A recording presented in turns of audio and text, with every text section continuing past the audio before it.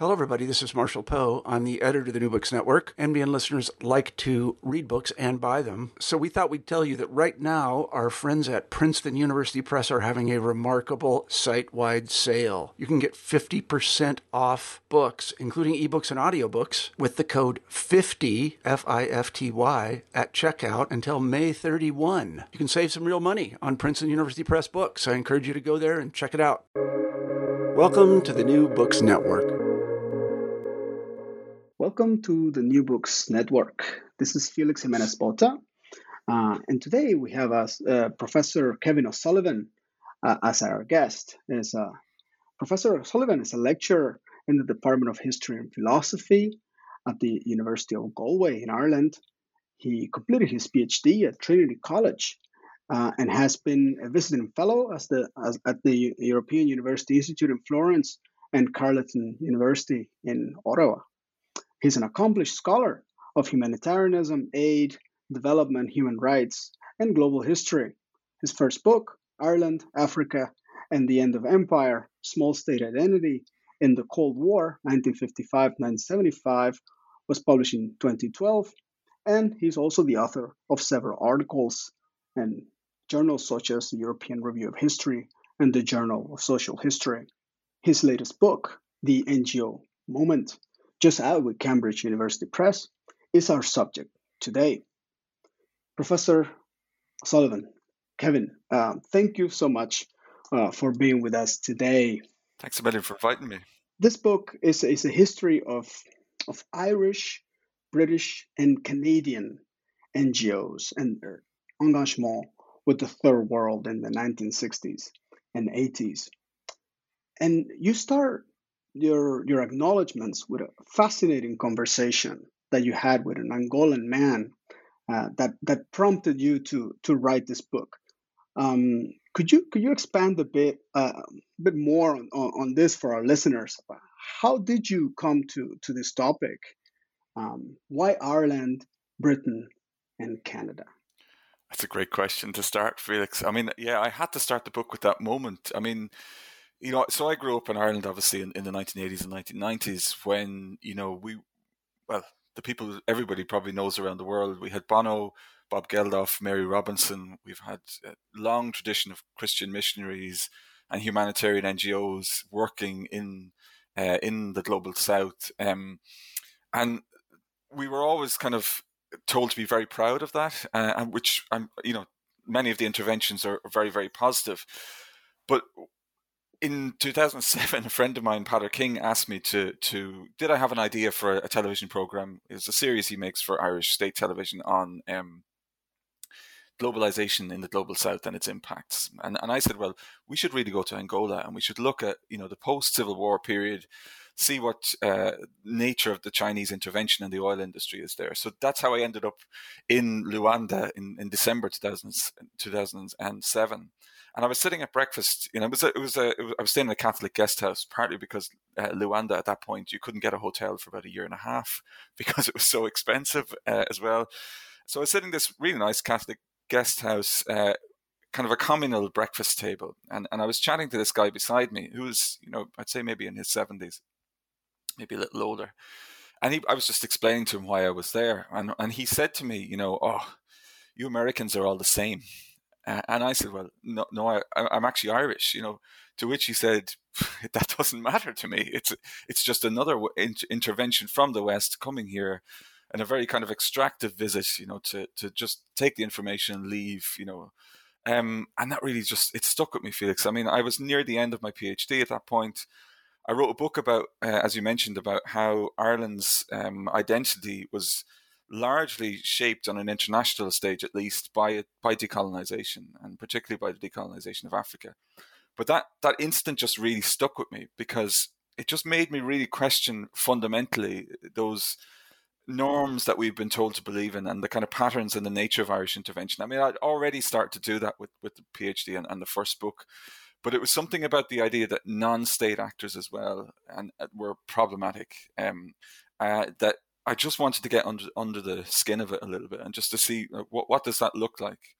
And so that was one route into it. I mean, that's a very personal route into it. It was just this kind of challenge my own notions. The second thing was just, I think we had it comes partly from the sector itself, but also just from the way that the histories had been written, that there was a very kind of bottom-up history, that NGOs emerged in this period.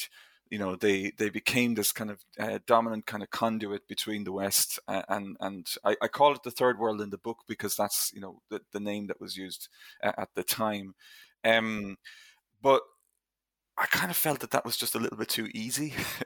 that it wasn't really. I felt that as I kind of started to scratch into it, and the things I'd done for the first book, when I'd really looked into the Biafran crisis, it seemed to me that the idea that it was just a popular movement was slightly problematic. So I started a project to try and just to try and see, okay, well, when did this happen and why did it happen? Why do we have the humanitarian, or as I call it, the broader kind of compassion sector that we have now? So the book kind of encompasses human rights, kind of global justice, fair trade, and development, as well as emergency relief. And then I thought, well, how do I actually frame this? How do I tell this story? And first of all, it became clear to me the more I researched that actually that crucial moment was between the Biafran crisis in the late 1960s, when the decolonization had kind of opened up opportunities for outsiders to intervene in different ways in the third world, and then the mid 1980s with Live Aid and this ginormous fundraising extravaganza, which just pushed NGOs in a different direction and pushed aid in a different direction.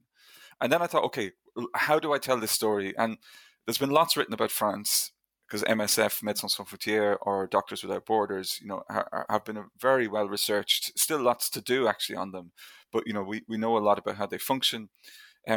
Same kind of I felt with the American actors. We do know quite a bit about voluntary aid from their perspective. Less so I felt when I started the book about kind of some of the Anglophone countries who were very interventionist and whose NGOs have been very prominent in that period.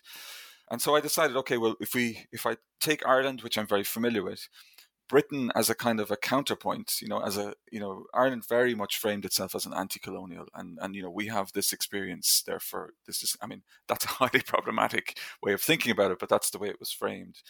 The British, you have this, attempt to kind of construct itself as a post-imperial power, NGOs as a different way of intervening in the global south, although to me the continuities, as I've outlined in the book, are very evident. And then I thought, okay, well, what is the balance between those two?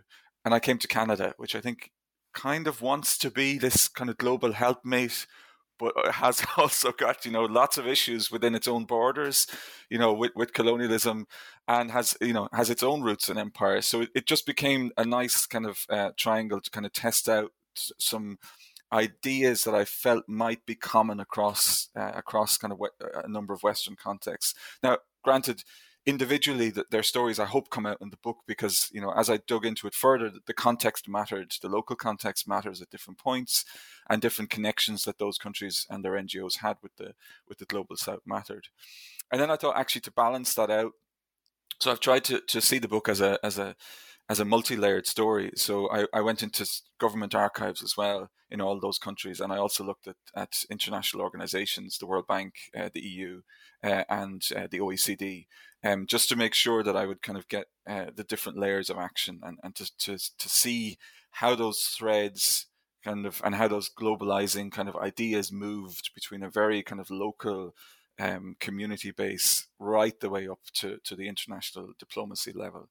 So that was a very long answer to your question, Felix, but there's a kind of a personal and there's an academic thing. I think the personal was the thing that sowed the seed for me, but then once I kind of started to dig into it academically, it became this big question for me that I wanted to answer. Yeah, and all these aspects that you mentioned are really the big strength and the innovation of this book, that you really look at the different layers in civil society and government, and you have that nice transatlantic dimension that you can compare very well between what is going on in British Isles, in Ireland, and in Canada, which I found really, really, really fascinating. But we'll talk some more, of course, about that. I guess as a follow-up question, Could you introduce for our listeners some of the main NGOs that you deal with, just briefly, and name some of the specifics about them? Yeah, absolutely. I mean, there's such a wide array of actors, and actually, one of the things that fascinated me, and I was trying to bring out the book is, I mean, I call them an NGO movement because of this broad spectrum of action that they actually do.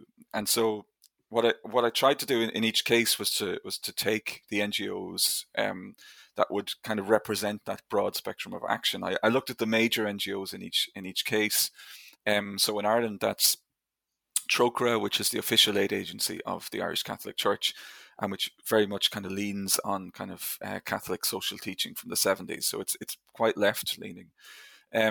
And Concern, which is much more of a kind of an emergency aid based organization. And then two of the smaller NGOs, Goethe, which is mainly about agricultural development, and Goal, but it doesn't really appear in the book because it's a much, much smaller scale NGO. Mm-hmm. In Britain, I looked at Oxfam, which is obviously, one of the biggest NGOs in the world. And in this period is when it really becomes that, actually. And that was quite interesting, the story.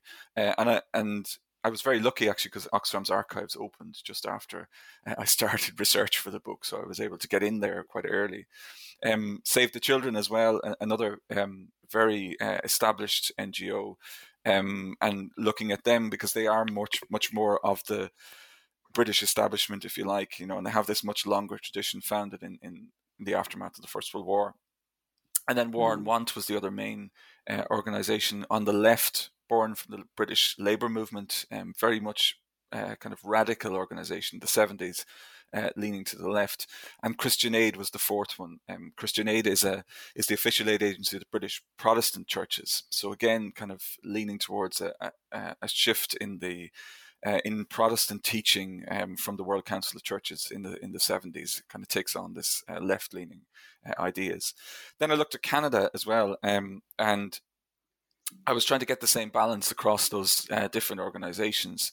And I looked at Oxfam Canada, which is linked to Oxfam UK as part of that kind of Oxfam International Network, but radically different in its makeup in the 70s. It changes very much, goes towards the left.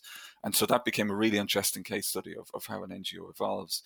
I looked at what's known as the CCIC, which is the Canadian Committee for International Cooperation, which is an umbrella organization, but which kind of captures a lot of the conversations that were going on there. Save the Children Canada, and a little bit of CUSO, which is the volunteer sending Canadian university services overseas. And so it's trying to get that broad spectrum, actually, Felix, was to try and get a sense of all of these different types of organizations and put them into the book to try and get a sense as well of why were people supporting different organizations, and what kind of organizations did they tend to move towards, or were they drawn towards. So that's why it sounds like a lot of names and a lot of different actors and a lot of characters, but it was my only way to get to that broad story, I think. Yeah, but it really, your answer, I think, really shows the breadth of the research, and it really what makes this book so, anyways, representative of all these NGOs. Okay. Well, moving on, could you walk us through the three central claims that you are making in this book, and how do you see yourself fitting in the historiography of human rights, perhaps, because the book is published by in the human rights series, which is edited by Stefan Ludwig Hoffmann and Sam Moyn. And perhaps tell us which books are you primarily in conversation with here? Which scholars are you responding to? Yeah, this has been a brilliant series. I mean, I'm so delighted that it's come in, and there's been such a kind of the series has been terrific, I think, in taking a very broad view of human rights, or kind of those topics, and just to be, there's such a broad range, and that's why I kind of felt my book would feel at home in it, because you've got lots of different kind of texts dealing with different elements of very similar stories, which kind of cross over. I mean, I made three claims in the book, as you mentioned. The first was that this is a moment of acceleration. So this idea that we have, I was. Let me just backtrack a little bit, Felix, actually, because when I say moment of acceleration, what I was looking for was to explain why did this moment mark the emergence of an NGO sector in the way that we understand it now. But also, I'm always very uncomfortable with the idea of turning points or of dramatic changes. So I worked with colleague Matthew Hilton a few years ago on an article, and we were trying to figure out a way to kind of describe the longer history of humanitarianism since the 19th century. And one of the ideas that we came up with in that was this idea that acceleration allows you to explain moments when things change or quicken up pace, but they don't necessarily leave all their baggage behind. So in my case, that was a way of trying to explain how a new sector or a much broader sector emerged that retained some of the characteristics of what it had been before, such as the legacies of imperialism. Its paternalism remains. A lot of its attitudes towards kind of different kind of ideas of Western intervention in the global South remain. And this, I think was my way of trying to frame that. And so each of the case studies which I go through in the book, in the 8 chapters, is an attempt to just kind of articulate that and to show you how those older patterns were reframed or rephrased in different ways, but also kind of expanded. And so you get that kind of, it's trying to describe something. It's not all that you left behind. There's lots of things which they carry with it, and that's in personnel, in practices, etc. The second claim really is that this is, yep. So sorry. So perhaps pushing back against this idea that somehow the 1970s are a sharp break with the past, which is the argument of this, the classic argument of Moyne's 2010 Last Utopia, perhaps. Yeah, I think. I would have a lot of sympathy for that argument in the sense of that there is a very visible kind of expansion in the language of where and how human rights is used, and I talk in the chapter about El Salvador, how humanitarian agencies adopt it for very particular reasons and in particular contexts. But I'm always just uncomfortable about the idea that that this is without precedent. And I think, Moyne talks about the 40s, but that legacy and Stephen Jensen as well has talked about the 60s as being a very important moment in this context too.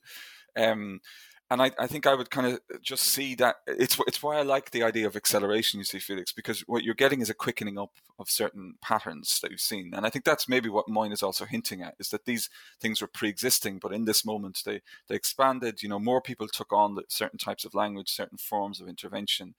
But the thing that I'm quite keen on getting across is that, for example, they're almost the same people in a lot of cases that end up kind of transitioning from one to the other. You do get new entrants, for example, post-1968, a lot of people who are radicalized from the New Left, from Catholic or broader Christian social teaching, move into NGOs. But you also get missionaries retraining. You get ex-colonial officials retraining. So that's where I think acceleration makes a lot more sense to me, because it can be the exact same people working alongside new entrants to the sector. So that's kind of where I would see my contribution, is just to describe how that's happening. And it's the same in the field of development as well, in human rights and in emergency relief. I think it's across all of them that this happens. And so I think the 70s is a critical moment, but it's just a way of kind of adding a little bit of nuance again to that story, and just to be cognizant of where it had come from.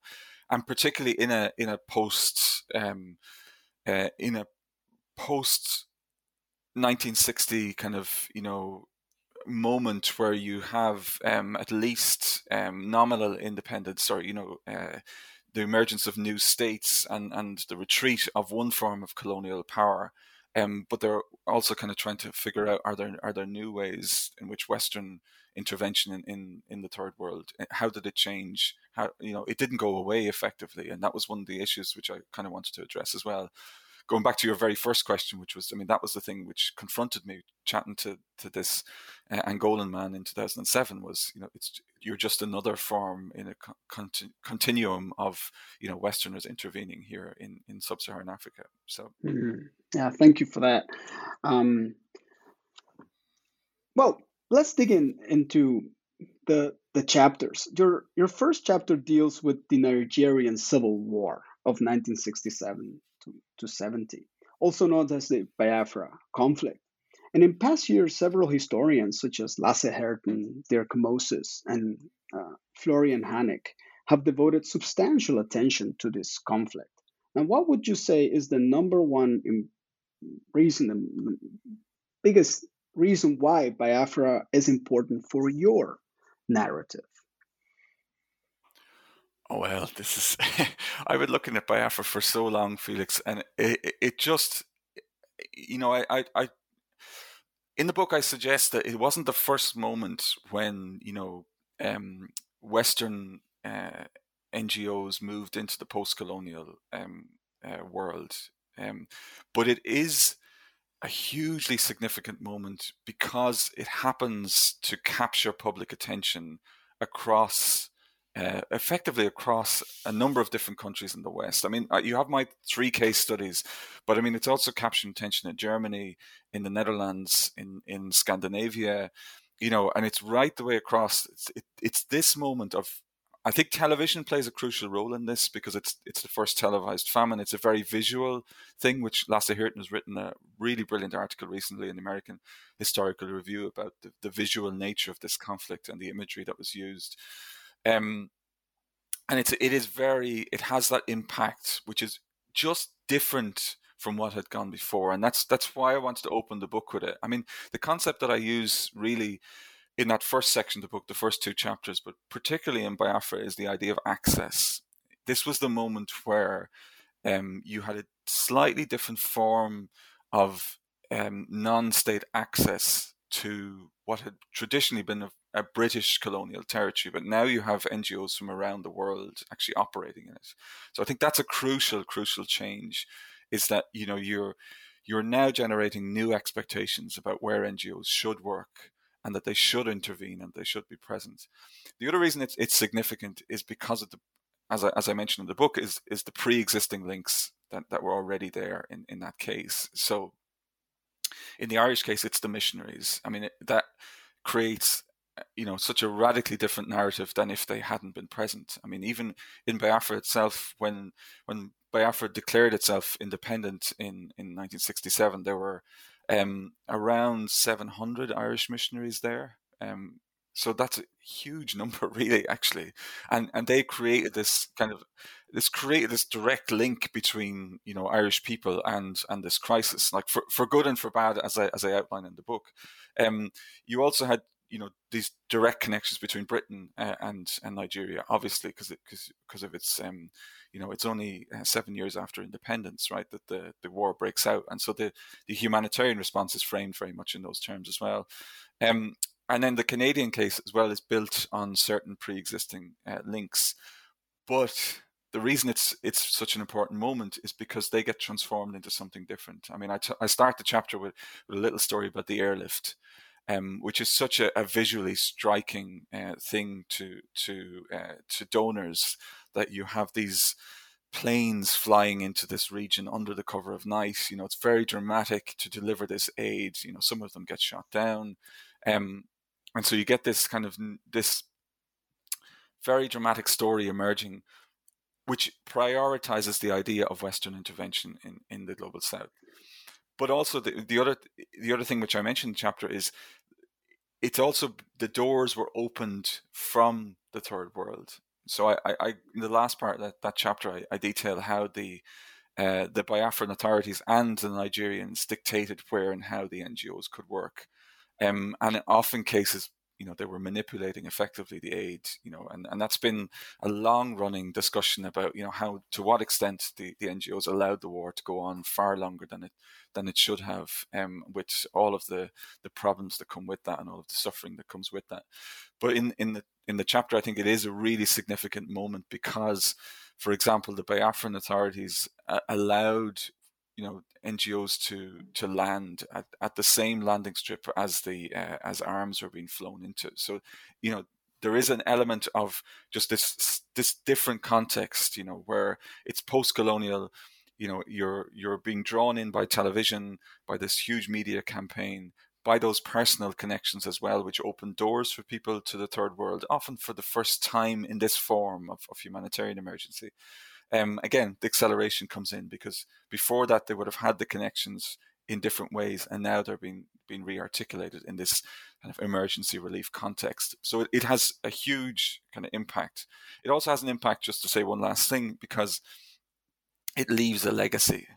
The people who worked there, a lot of them are expelled from Nigeria after the end of the war in January 1970, and they have a momentum behind them, and they have the legitimacy probably that comes from their intervention and from public donations. And now they see, well, what do we do next? And from a lot of them I spoke to, it wasn't, well, we just go back to what we were doing. It was more, we want to keep doing this. And I think that is really significant too. It creates momentum.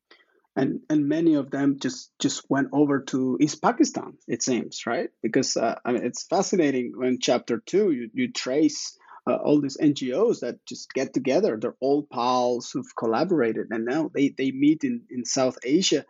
And in that chapter 2, you make several fascinating claims. The ones I found most intriguing is your claim that NGO descriptions of refugee camps and Bangladeshi victimhood both flattened regional and cultural differences and elevated the salvation of biological life as the most important task for humanitarians. Now, my question is, to what extent is this novel? And to what extent is this just the way humanitarianism operates normally? That's a really good question, Felix. and there's I was borrowing a little bit from some brilliant work which has been done by Tom Scott-Smith and Joe Glassman and others, about this kind of reduction of intervention to saving biological life. But when I applied their work to that context, East Pakistan and the creation of an independent Bangladesh, I mean, the phrase I use in the chapter is that NGOs managed to construct compassionate space. And really what I was trying to get at there was what they had to do effectively was to create a model of intervention that wouldn't rely on the kind of networks and personal links that had brought them into Biafra. So the Irish case is probably a very good one. There were next to almost zero connections with that crisis in terms of personnel or personal links to the region. Now, the British NGOs obviously had links. Again, it's a former colonial territory. The Canadians, kind of similar to the Irish, they had to kind of build those links into the region, and so they had to do it in some way. I mean, they had always, I think NGOs have always kind of worked on the margins, and particularly after the Second World War, they were very concerned with ideas of nutrition and modern ideas about, what levels of nutrition and what levels of aid should we give, and can we measure that? And that really accelerates into the 50s, into the 60s. This moment in 1971, I think, is critical because of the way that they use that in a different way to articulate a vision of intervention which can be done anywhere in the world. It can be replicated anywhere. At least that's what I saw. The more I dug into it, the more that became convincing to me, because what they were effectively doing, I think, was saying to themselves and to the public and their donors, the question was, why are we here? And the question then became, well, we're here to save people's lives. And how do we frame that?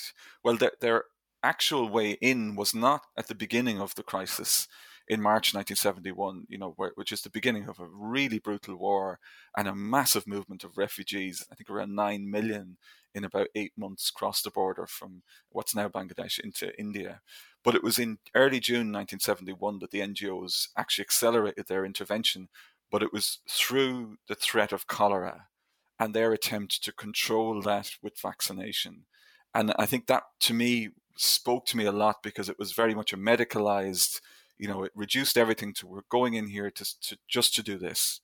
And it allowed them as well to marginalize the political questions, really. I mean, I, as I say in the chapter, that's really crucial to constructing the compassionate space. They're very aware of the politics of what's going on. They're speaking to the refugees. They can see the brutal, brutal impact that this conflict is having on people in that region. But for them, they longer term narrative of intervening in the anywhere in the third world relies on them being able to justify it in terms of intervening just to save lives. And in this case, the narrative becomes, well, we'll put pressure on the international community to stop this conflict, but that's their job. Our job is to save lives. And then once you reduce that down to, well, we have the tools of nutrition, we have the tools of, vaccination, of, making refugee camps, of providing medical aid, then that in that context becomes a model which they can export elsewhere. And that's why I think those two moments, which I grouped together in the first section of the book, are really important, Biafra and Bangladesh. As you said, similar people work in both as well. And I think that's also crucial, because they have now moved from a West African context to a South Asian one, which is very different, but they can see the similarities as well. And that allows them to see, okay, now here's a model which we can now export and we can use anywhere else in the world. And I think that's why, I mean, that idea, I come back to it, but of compassionate space, they are constructing it there in a way which they had never managed to articulate, I think, before in as coherently as they managed to do by early 1972, when they move into independent Bangladesh and set up much longer term development programs, which they justify in very similar terms. Yeah, this is a very, very insightful part of this chapter. Well, and in chapters 3 and 4, they take a shift, step back, and focus more heavily on intellectual influences on NGO work, which is also fascinating to read, as I think it shows very well how influential critical thought from the global South, Latin America in particular, was for the formation of this NGO moment. And you focus on ideas of social justice and fair trade. And this critical thought is rather radical, sometimes revolutionary. But what the NGOs eventually produced based on it was rather non-threatening to the liberal order, to capitalism. How come? How is that possible? That's such a great question, Felix. Yeah, absolutely. I mean, this is the, I'm glad you saw it as a kind of a step back and an attempt to kind of understand the intellectual foundations, because behind all of those emergencies and in parallel to them, what I was seeing in the archives across all three countries was this discussion of what are we actually doing here? And it, as you said, it's this convergence of a radicalism emerging from within all three societies, so, the rise of the New Left, very prominent in Britain and in Canada as well, less so in Ireland, where it's much more kind of a radical Catholicism that actually informs a lot of this thought. And then that's been met, as you said, by people reading Paulo Freire, getting very energized by those ideas, from Pedagogy of the Oppressed particularly. And then kind of having this conversation. And I call the chapter "Charity or Justice." Which should we do? And I think what I would say in answer to your question, because it's a brilliant question, is why did they end up answering? Well, we'll kind of, we don't really want to. Overall, their answers, we won't kind of rock the boat too much, And I tell that story through the case study in chapter 4 of the New International Economic Order, and their response to it.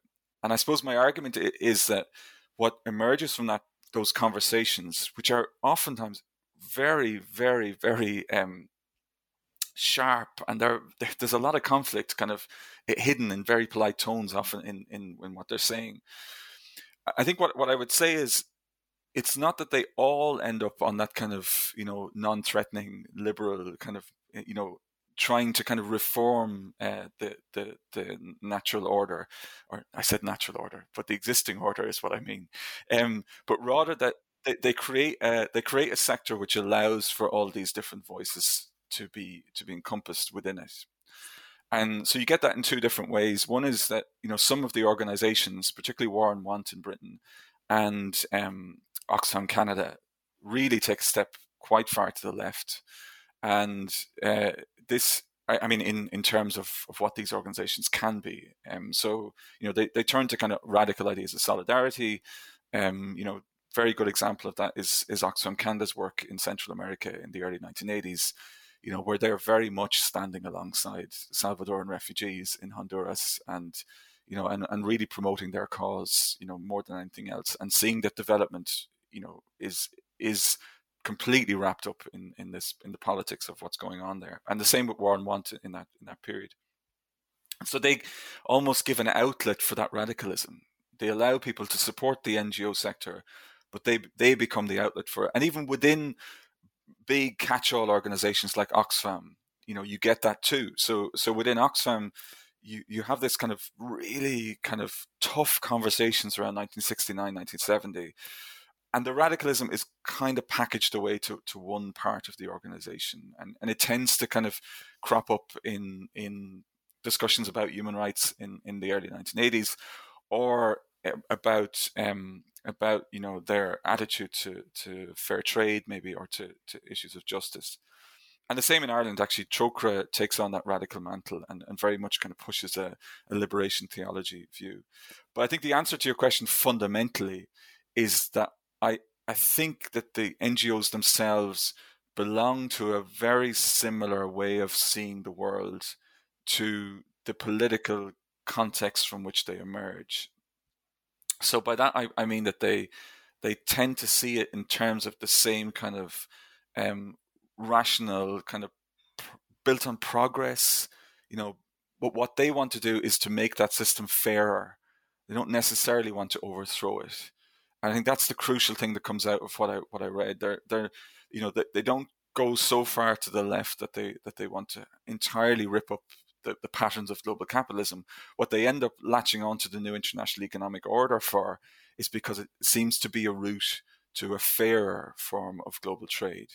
And to them, I think that then allows them to articulate support for it in a much more kind of robust way, because, when it's about fairness rather than about revolution, which I think most of them are kind of, allergic to, maybe I'll say, then that becomes, it's an easier thing to support. So fair trade, I think, becomes something which they can latch on, or fairer trade, maybe, because it doesn't have the fair trade label as we would understand it yet, but it's about fairer trade.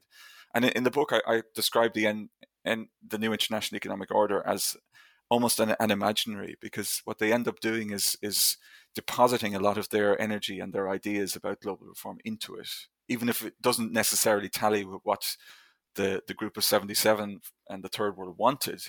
What they're kind of doing is saying, actually, here's a campaign we can get behind. So I think the answer to your question is really that they never really break out of that kind of progressive, rationalized system from which they emerge. What they're trying to do is build a fairer version of it ultimately. But one of the reasons I think they are so successful in this period is because they manage, and the word I use in the book is to compartmentalize those more radical visions and to encompass them within organizations and within the sector as a whole.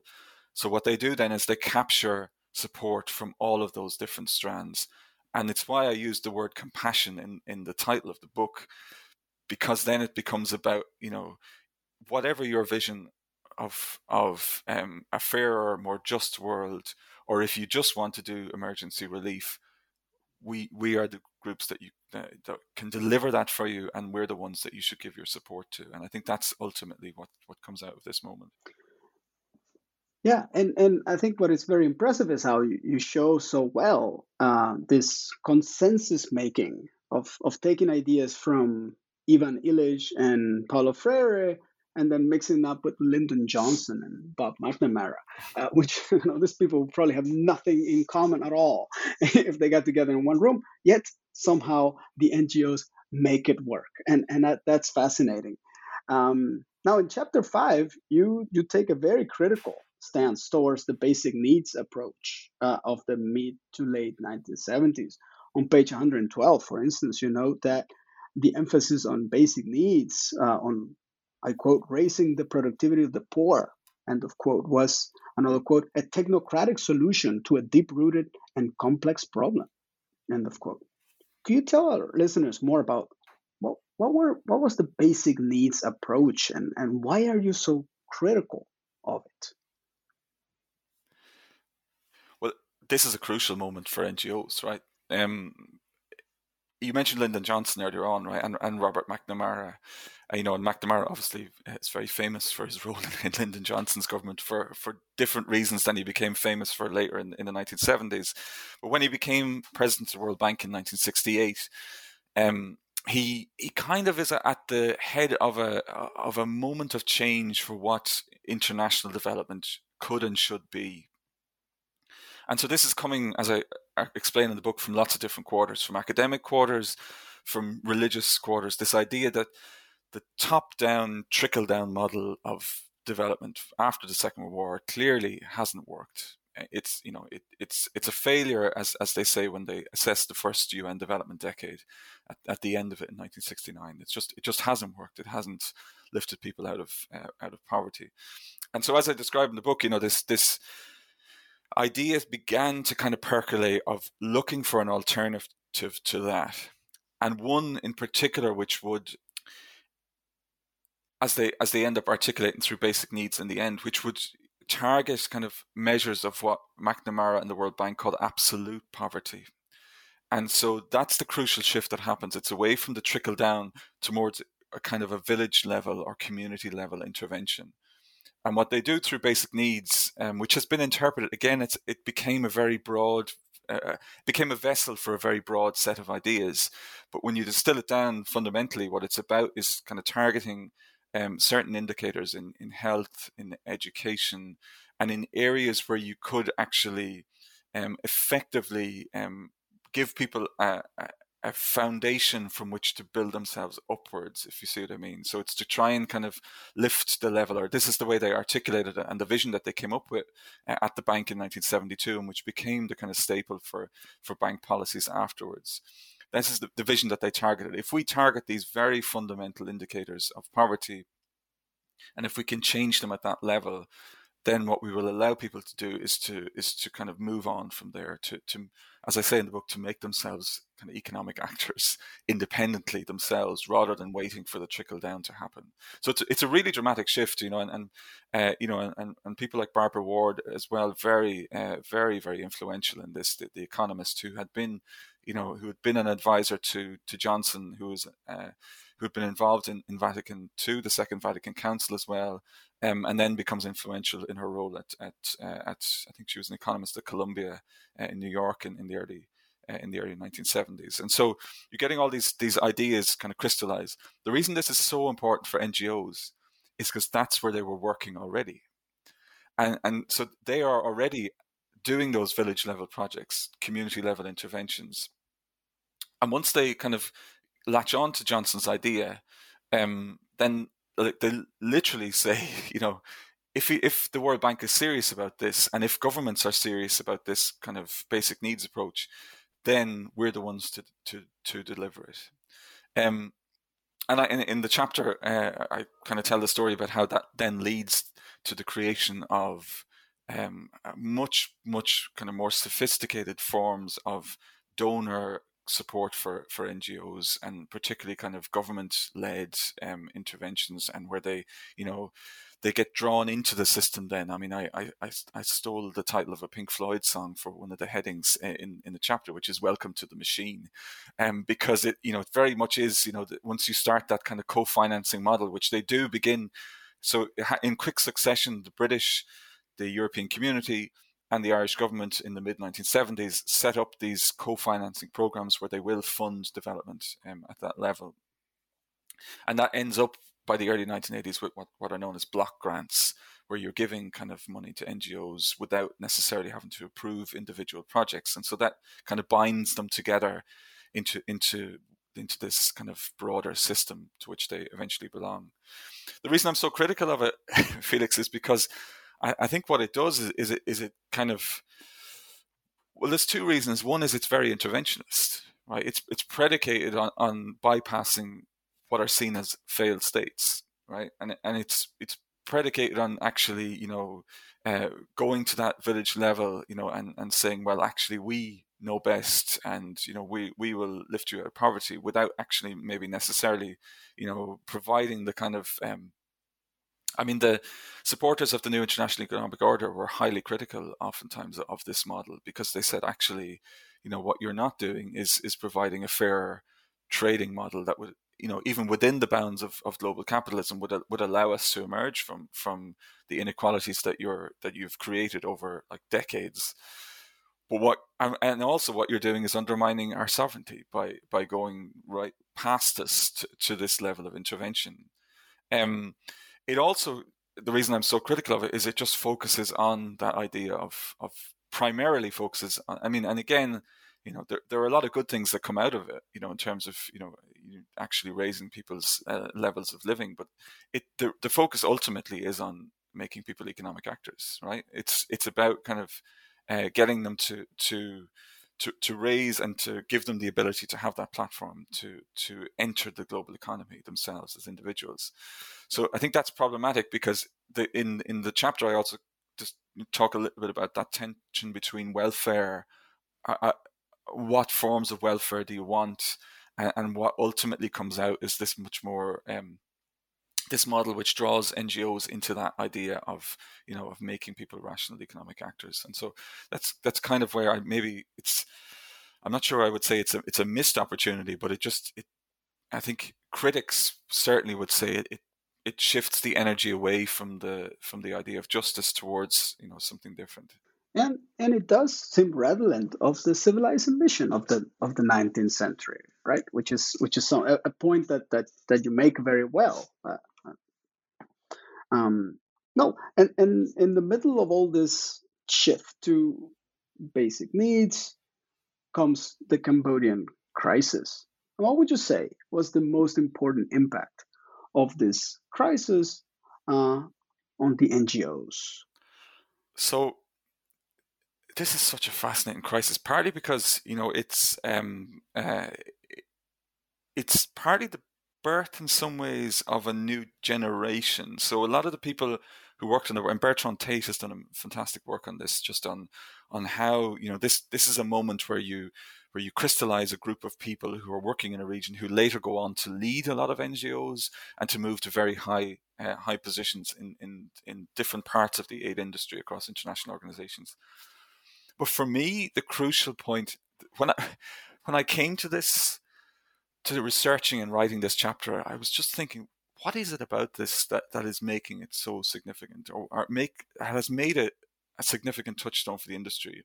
And the word I just kept coming back to was legitimacy, actually, Felix. It gave them legitimacy as actors. And your follow-up question will be, well, what's so different about that to legitimacy maybe that they gained in Biafra or Bangladesh or elsewhere? Well, actually, to me, it was this confluence of the legitimacy which comes from the donors from below. And as I outlined in that chapter, is a very deliberate attempt, particularly by Oxfam UK, to capture donors and to capture their support by being the ones, in Oxfam's case, who operated within Cambodia itself after the fall of the Khmer Rouge. And so that's one way where they managed to kind of justify their interventions, and they managed to kind of say, actually, we're the ones that you need to give to, and they gain a lot of money, and so they gain legitimacy from that, because they're saying, well, we're the first movers, we're the ones who will actually deliver your aid. That's not particularly new, right? That's just a slightly bigger version of what I've been talking about before. So the legitimacy actually comes from above. And I think this is the reason why I wanted to write the book in the first place, is because I always saw this as not just a bottom-up movement, but as one which is created, where the spaces have been created for it to act. And so that moment, the fall of the Khmer Rouge, the ginormous crisis that results from it, particularly on the border with Thailand, is also a moment where the UN and the international system begin to try and standardize their responses to emergency relief. And as I outlined in the chapter, they are I mean, they may not have ever done it properly, right, or come up with a proper answer to it. But at the same time as NGOs have now emerged as very prominent actors, the UN is looking for ways to rationalize and to try and, avoid duplication, to create a more effective, however we define that word. It's quite a controversial one. But what they're trying to do effectively, or what they end up doing, is allowing NGOs to become part of that process of finding a better solution in the longer term. And so, as I mentioned in the chapter, there are very kind of, maybe they look marginal to the story, but I think in the longer term, they're significant, of meetings where NGOs are invited, for example, in Geneva, between the major international organizations through the 70s, which is just according them a seat at the table, I think, is the ultimate thing I would take from the chapter, where they are now kind of becoming part of that system in the way that which Basic Needs brought them into the development system. Now, in parallel, they're being brought much more formally into the humanitarian or the emergency relief system. And so even working alongside UNICEF, or collaborating more formally with ICRC and the major agencies in that region. And the crisis, as I outlined in the book, is riddled with kind of ethical questions, and it's highly problematic, and has had a very long-term impact on how the sector sees itself. But I think legitimacy was the word I just coming back to, and the concept which made most sense to me, because after that, they're looked at in a different way, I think, and so this is the moment where they manage to capture that kind of sense of, okay, these are actors which are now not going to go away, and which are delivering relief in certain ways, and we should integrate them into our systems more formally. And so this is what accords them that additional legitimacy. What's also fascinating is that you draw a connection to this emergent neoliberal thinking on private is always better, and let's rationalize, and somehow NGOs seem to fit this. They're non-state, they're critical of the state, and so that's also very interesting. What you're doing here. I'm glad you picked on that, because just when I came to write the book, that was one of the things which I felt sometimes people fall into too easily, is the idea that, neoliberal ideas took over, you're trying to minimize the size of the state, therefore NGOs emerge. I think as an explanation on its own, that's just not, it doesn't work, it doesn't fit. But once you put it together with all these other things, as you've kind of hinted there, then it becomes, a much more convincing argument as part of a bigger argument of legitimizing their actions. So, once you get that shift towards a different, view of the role of the state, but concurrently you get this, bottom-up support for NGOs and legitimizing their actions in that way, and this kind of legitimation from the international agencies, then it becomes potent. I think on its own, the neoliberal argument doesn't hold as much for me, but actually taken together, it becomes a very, very potent argument. Yeah. Very good. And well, moving on to El Salvador, which is another fascinating case study. I feel like your discussion of NGO engagement there mirrors the previous chapter, because once again, there are radical liberationist voices from the global south demanding structural change, demanding very radical visions of human rights. I mean, Archbishop Romero. But what the NGOs end up doing is, again, a far cry. So is this the story of the more things change, the more they stay the same? Yeah, that's a really, I could see where you go with that question. It's a really good one, Felix. Thanks very much. Yeah, this was, I mean, I have to say, I mean, just as a preface, I mean, this was, it was a very difficult book to research in a lot of ways, because you're kind of you're distanced a little bit from the brutal things that you're reading about all the time. I mean, El Salvador was just unbelievably hard to read, just because of what was going on there, and I think it was just. Yeah, I just wanted to dwell on that a little bit, because I think just to not brush over what I was reading about and writing about. In this case, it was really, really, just wading through conversations with refugees and conversations with people on the ground and trips was just really, really difficult, actually. I mean, and here I am, like 40 years removed from it, and just trying to trying to make sense of what made people act in that way. I think your question of, does it stay the same, is a really, really fascinating one. Because in that chapter, what I was trying to do two things, I suppose. One was, as you've kind of hinted, which was to show that, the global south, or the third world, and the movements within it actually had quite a significant influence at times on how and where NGOs acted. And I thought that was critical, because I hadn't really, when I went into the project, I hadn't thought about that. That's something which kind of came to me through the archives, and the more I dug into it, the more I saw that they could be kind of conditioned to act in certain ways. But that also was often very, very pragmatic, and in this chapter, it's really about the turn to human rights as the articulation of support, and as the best way to kind of, in the eyes actually of eventually, or ultimately, of those actors in El Salvador, was to use human rights as a tool through which to gain Western support for their movement. I mean, that's very reductive, right? I mean, I don't mean to reduce it that way, because lots of people supported them as well, because they supported their vision of, in the same way as people supported the Sandinista in Nicaragua, and broader kind of left wing movements in the region. And so that's one element of this story, I think, which is actually really crucial, is why did NGOs turn to human rights? But embedded in your question is why human rights rather than a much more radical form of solidarity, right? Which might lead you to, let's say, actual solidarity, which Oxfam Canada, I think, really did attempt, which was this idea that, actually we if we're serious about the really fundamental idea of solidarity, its hierarchy is gone. We stand beside these people. We believe with them, and we believe in their movement, and we will do everything to achieve it. Whereas, to me, the ultimate recourse to human rights, while it was actually quite radical for the NGO sector itself to move towards that kind of condemnation of, the abuse of human rights. And it comes, as I explained in the chapter, from that 1970s moment, which Samuel Moyn and Jan Eckel and others have written about very well. The impetus comes, and the language comes from that. It's seen as radical in a lot of cases, because it's seen as something which is, as I think Jan Eckel has described it, a non-politics politics. So you get that sense that they are still being political, and they're very reluctant at first to go down the human rights road.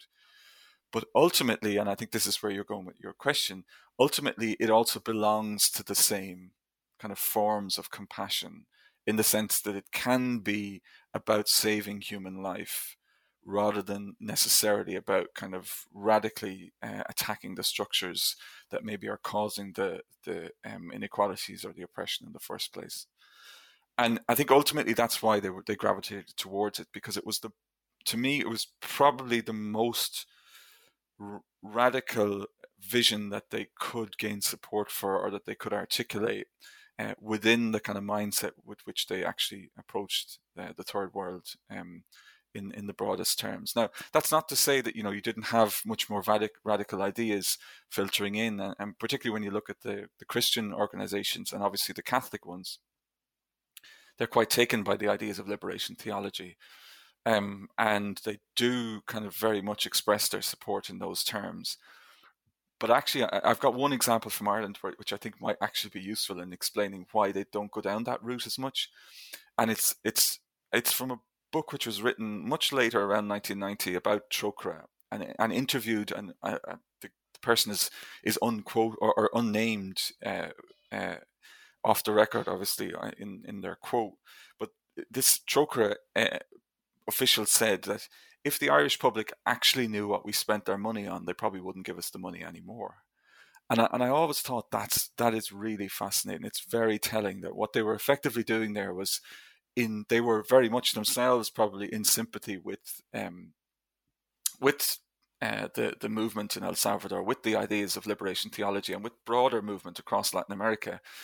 But to actually sell that the most radical thing I think they felt probably they could do was human rights, partly because amnesty by now was becoming much more prominent.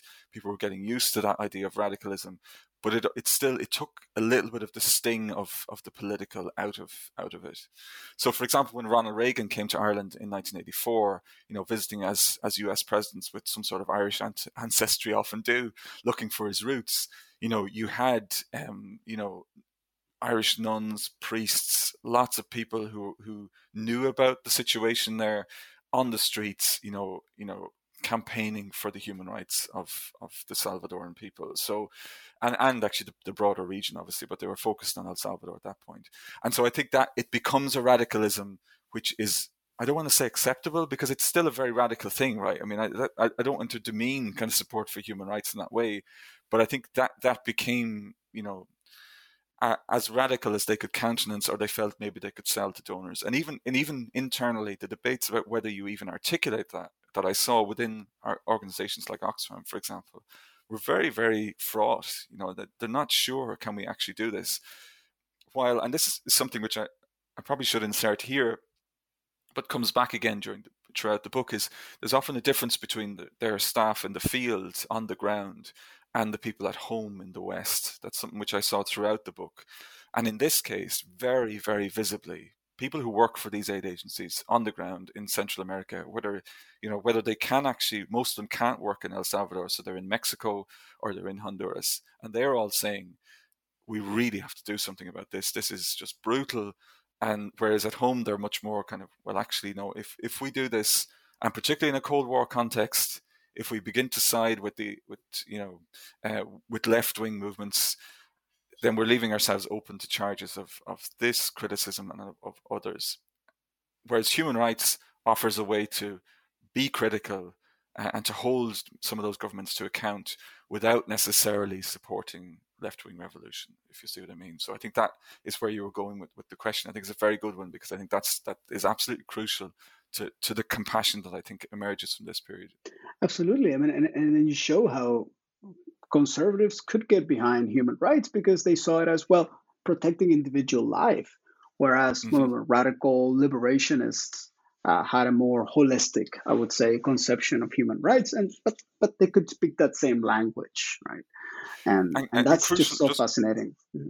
So crucial to that, Felix, I think, is that the groups on the ground, as they were conditioning as they knew they could reach the West through the NGOs, they realized, I think, very quickly that human rights would be the way to gain support for their campaigns. I think that we shouldn't kind of overlook that pragmatism and the fact that there is this kind of south-north narrative happening here in terms of kind of conditioning a story and gaining support and using, realizing that human rights is one way to do it as well. And I think the NGO story in Central America is very much part of it.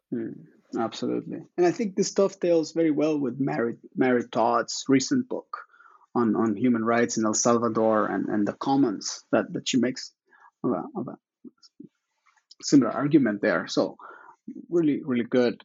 All right, well, moving on. One of my biggest surprises in reading your book came towards the end, and your critiques of Band-Aid and Bob Geldof. I'm a fan myself. And especially the term populist humanitarianism was surprising to me because of the rather negative connotation that the term populism has today. But then you show how Geldof himself actually used the term populism. He called himself a populist humanitarian. Although I am not so sure that the word had the same connotation then as it has today. I wonder, could you lay out how transformative celebrity activism and popular music were in this refashioning of NGO work in the 1980s? And why do you think that it had, I quote, very questionable outcomes, end of quote? Yeah, this was my chapter where I got to spend lots of time on YouTube listening to all those songs from the mid 1980s and watching documentaries about how they were made, and probably spending a lot of time cringing through it, Felix. Yeah, I mean, the question about populism. Yeah, I mean, it's. I mean, again, lots of people have written about this moment as being really critical, and really important for celebrity humanitarianism. What I was doing in the chapter is two things. Well, actually, it came from the archives, right? So what I was really challenged by when I read it was this idea. I'd always thought, okay, like this will be towards the end of the book. It'll be the moment where NGOs realize, that they'll ride on this wave of support, which eclipses anything which came before. And I think I mentioned in the book, they're doubling and quadrupling their income in the mid 1980s as a result of this brutal crisis. But the more I read, the more I realized how separated they were, and how afraid they were and concerned they were about this new form of public action. And I thought, okay, well, how do I describe this, and how do I describe what happens? And I have read Geldof's autobiography, Is This It? And in that's where he describes that. He realizes that actually I'm the one who's articulating this new popular support. And the reason I call it populism is primarily because it's anti-bureaucratic and it's anti kind of the traditional establishment.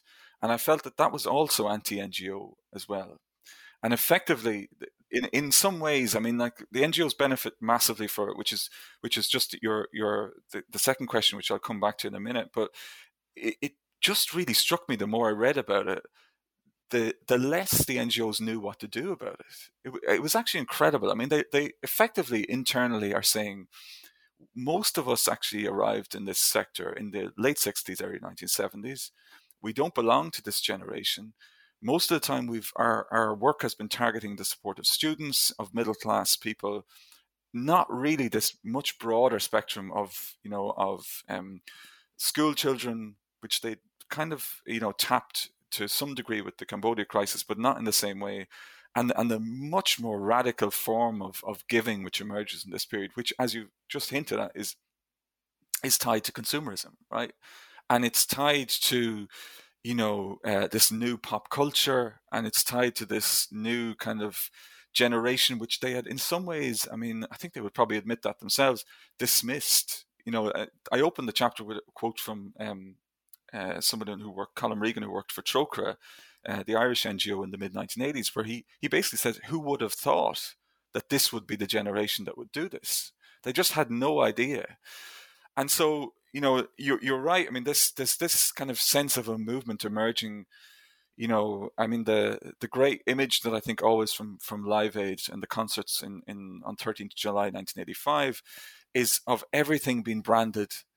This T-shirt saves lives, or this program saves lives, or whatever you're buying, this baseball cap saves lives, and I think that moment it just got away from NGOs, and they just couldn't understand what it was. And as you said, Geldof himself did really understand it. He grasped that what he was doing in the late 1984, early 1985 was setting up an organization which would articulate a vision which was anti what he saw as administrative kind of lag, like that things would take too long. What he was articulating was a much more direct form of action. I think that's why I came to the idea. And I agree, populism has been used in lots of different ways more recently. In this case, I mean, this is the way I kind of see it. It has a kind of it keeps some of those core tenets of, anti-bureaucracy kind of.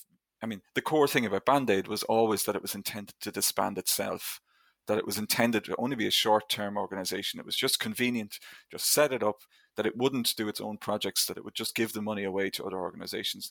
And I think as an expression of that populism, if you have to have an organizational form of what Geldof wanted, then that was it, really. I mean, it did disband eventually by 1987. And I think the reason I think it's questionable outcome, so I had to struggle really with, why do I end the book with this? Why is this the end of the moment? And the way I came to it was that it introduced NGOs to a totally new form of giving, which they didn't understand, but which they came to be able to harness to some degree, partly because of the amount of money that they got from it. And so this leads up to a different moment, from which accelerates, particularly after the end of the Cold War. But it leads them to say, okay, well, how do we actually harness this energy? And one of the lessons, unfortunately, that they learn is that the kind of imagery that Band Aid used, which we're probably all familiar with through Live Aid, which is, effectively, starving children or dying children in an awful lot of cases. And that makes money and it gains popular support. I mean, the statistic I use in the book is that, about 91% of Irish adults did something for famine relief. That's an impressive number. It's unbelievable, actually. It's just, when I read that, I went, 9 out of every 10 people. And so the reason it's problematic is because it embeds, even though the sector knows what it's doing, and internally it's highly critical of Band Aid and says, look, this imagery is projecting, we need to do something about this. But the momentum that it had was too much. And they do all of the things. I mean, there's the Images of Africa report in 1987, which tried to establish some ethical parameters for how you act and what kind of images you use in the UK context. But at the same time, the power of that kind of bottom-up kind of populist kind of energy, they felt that they had to tap into, and the way that they did it was I think in the longer term by moving much more towards that form of campaigning. I mean, I was at a seminar a few years ago in Dublin which was just it's full of people from the NGO and the broader sector, and somebody said, when will our Live Aid moment be? And I thought to myself, surely you don't want another one of those. But actually, I think that kind of helps to understand, that they see it as a moment where, where popular support emerged for an idea and got behind it, and that they could harness it. And I think that it just changed the way that they talked about aid in a fundamental way. And it also changes the sector as well, Felix, because so much money comes in, they're able to kind of broaden their bureaucracy, they're able to build a bigger aid industry, and then that leads to the kind of much more expanded model that comes in the 1990s. Well, I'm moving to my last question, and I guess given that there is no shortage of crisis, I mean, right now the Ukraine would be the best example. What would you say then is the future of aid focus and NGOs? Do you believe that they haven't really progressed much in terms of mental framework since the 1980s? That's a really good question. Yeah, I mean, I've been involved in lots of conversations recently about the two things which I think really are troubling the sector now, which I think have their roots slightly in this period, or at least they haven't been resolved, are how do we, I mean, the key question that they're tackling now is localization, right? And it's linked to the idea of decolonizing the sector. And just because I've been involved in various different projects and different conversations with the sector, because I've done a lot of work with NGOs about reflection and everything else on their past, that is the key question, Felix. And I think in my book, kind of what I'm hinting at is the difficulty in actually resolving those questions. When you have a sector which was born from a much more charitable model and which draws a lot of its support because of that, and is born within a particular vision of the system, and this is why I'm sticking to the acceleration kind of idea, which has all of this baggage, which comes from empire, which comes from missionary interventions. I think as you mentioned earlier on, it comes from the idea of a civilizing project.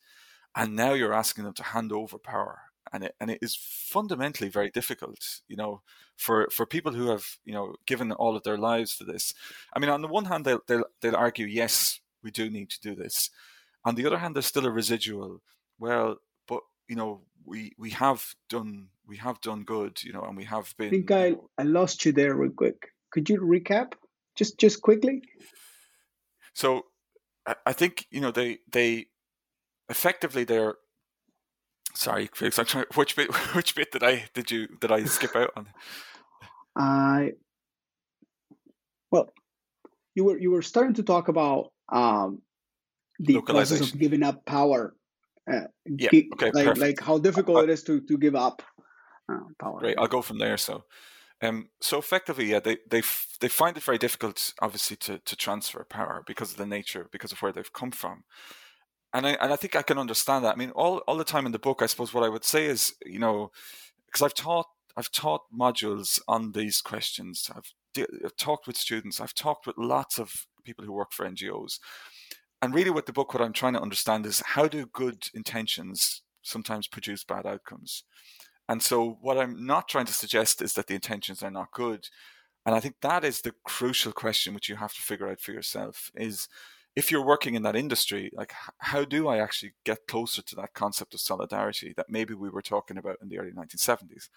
And what does that actually look like now? I mean, one of the things which I find baffling about the industry now is, as you can see from the book, I mean, human rights development, emergency relief, global justice, fair trade are all interlinked. Whereas now the sector is much more kind of siloed. I think, humanitarians work on emergency relief, development tends to be separate, human rights in a separate section. And I think just the intersection of those is becoming more obvious, and the importance of those intersections is becoming more obvious to the sector. And I think it's just that the idea of how do we resolve those questions which we started, while not necessarily kind of throwing out the idea that people actually want to do something and want to help, and to suggest that that's a bad thing, because it's not necessarily. It's about understanding what outcomes it produces. These are fundamentally really, really difficult questions. I mean, and it all comes back actually to power for me, Felix. I mean, in the conclusion to the book, I used the example of the sex scandals and the sexual abuse, which was, covered up effectively. And the reason I used it is because it is such a good example of when, institutionalization and, just, turning a blind eye effectively often can just lead to these horrendous abuses of power. And I think that remains, while that's, it is kind of, one small section of the entire kind of aid sector, it remains kind of, if you take it as a broader question of, well, what are the power dynamics here? And how do we actually kind of make this much more about solidarity and much less about those kind of hierarchies of humanity, the paternalism that comes with it? I mean, that is the fundamental question I think that I would see coming out of this. It's the unresolved question in my book because they didn't resolve it. Because this is the period where they create the template, really, I think, for what they have now. And particularly with the pandemic, when you don't have as many staff from the West on the ground, the fact that, aid programs continue to operate without you is also a fundamentally difficult question to answer for yourself. It is an existential crisis, really. What do we do? How do we hand over power, really, to the people who should be in charge? But how do we resolve that among ourselves? And I don't have an answer to that because I think it's really tricky, and I don't work in the sector, and I think it's very difficult to do. I think the obvious thing to do is to hand over the power. And just to provide monetary support, but I can understand why it's very difficult for people to unravel, maybe a century and a half of intervention, when that's what you've been deeply embedded in, and a lot of your identity is probably wrapped up in that as well. So it's my way of saying that I don't want to throw out, or don't want to disparage people's good motivations, but I do think we should question what the outcome of that actually is. Absolutely, and the donors probably will have a say about that, right? That's the other facet which you touch in the book very well as well. And perhaps I guess my last bit could perhaps NGOs reinvent themselves by linking up with social movements, and that's let's say, for example, Black Lives Matter. I don't know, in Canada or in the US. Would that be a way to reinvigorate some of these NGOs, not just operating in the global south, but also in their constituencies in the West itself? That is a really important question, actually, and the reason it's really important is because I've heard it a lot. I've heard Black Lives Matter mentioned a lot in the last 2 years or so, and I think that it has woken up NGOs to, or maybe mainly the humanitarian focused ones, because as I say, I think a lot of these organizations are so big that they can often have that radicalism within them now, but it's maybe compartmentalized. But I think that movement in particular actually has woken up, even on this side of the Atlantic, where it doesn't have the same immediacy, but was very, very visible and woke people up to questions, with, the toppling of statues in Britain, for example, over the last couple of years, and the challenging of the kind of colonial legacy in that way. I agree with you, Felix. I think that is one way which I think they're already thinking, that this is one way where we can be kind of more radical and maybe more in tune with a new generation and their approach to this world. I mean, it's something which often comes out of conversations I have with students, and I should say they were very important in making this book, because I've taught these themes a lot and I've learned a lot from my students, and often what I hear from them is as you suggest, more of a concern with those issues of justice, actually, if we broadly group them under that heading. And I think it is probably one way which they're already thinking about, well, how do we make ourselves relevant to a new generation which is more concerned with those issues? And that is inherently linked with that idea of decolonization and localization, and like, I'll just give one very quick example, which seems to me to link to that question, and which I've heard come up because I've done a little bit of work with NGOs on Somalia recently. And that's a location where it's almost exclusively locals who work for aid agencies within Somalia for security reasons. But to me, that raises an absolutely fundamental question of what are we doing here if we won't go in ourselves, but we will. And actually, I should say my colleagues that I've spoken to in NGOs agree with this, and they're the ones who raised the question. But I think that is also related to this much, much bigger question of, like, who do we put in the front line here? How do we actually create that solidarity if there's still a hierarchy embedded within who will act in certain contexts and who will act in certain situations? And I do think exactly that by linking up to those broader movements and those broader questions, learning from them, taking them back in and seeing, well, how do we actually look at our own practices? How do we kind of reflect on them? They're often very good at doing this, I think, as a sector, and have been always, even in the period that I'm talking about. But I think you're right. I think questions like that are actually beginning now to slightly reinvigorate and just lead them to asking more questions of themselves. And maybe if we maybe call it holding up a mirror to themselves, and looking and saying, well, what are we doing in these locations? And this has really challenged us to think about, the embedded power inequalities within the kind of relationships that we have. And I'm just really intrigued to see what happens next, because I've heard so many conversations about localization, and I've seen all the different sides of it. I mean, it still seems to make a huge amount of sense to me. And I think you're right. I think international donors may be the ones ultimately to force whatever agenda comes out of this, partly because they're the ones who have the money. So, on that note, Kevin, thank you so much for spending this time with me and the New Books Network. We've discussed the NGO moment, the globalization of compassion from Biafra to Live Aid, out with Cambridge University Press, Human Rights Series.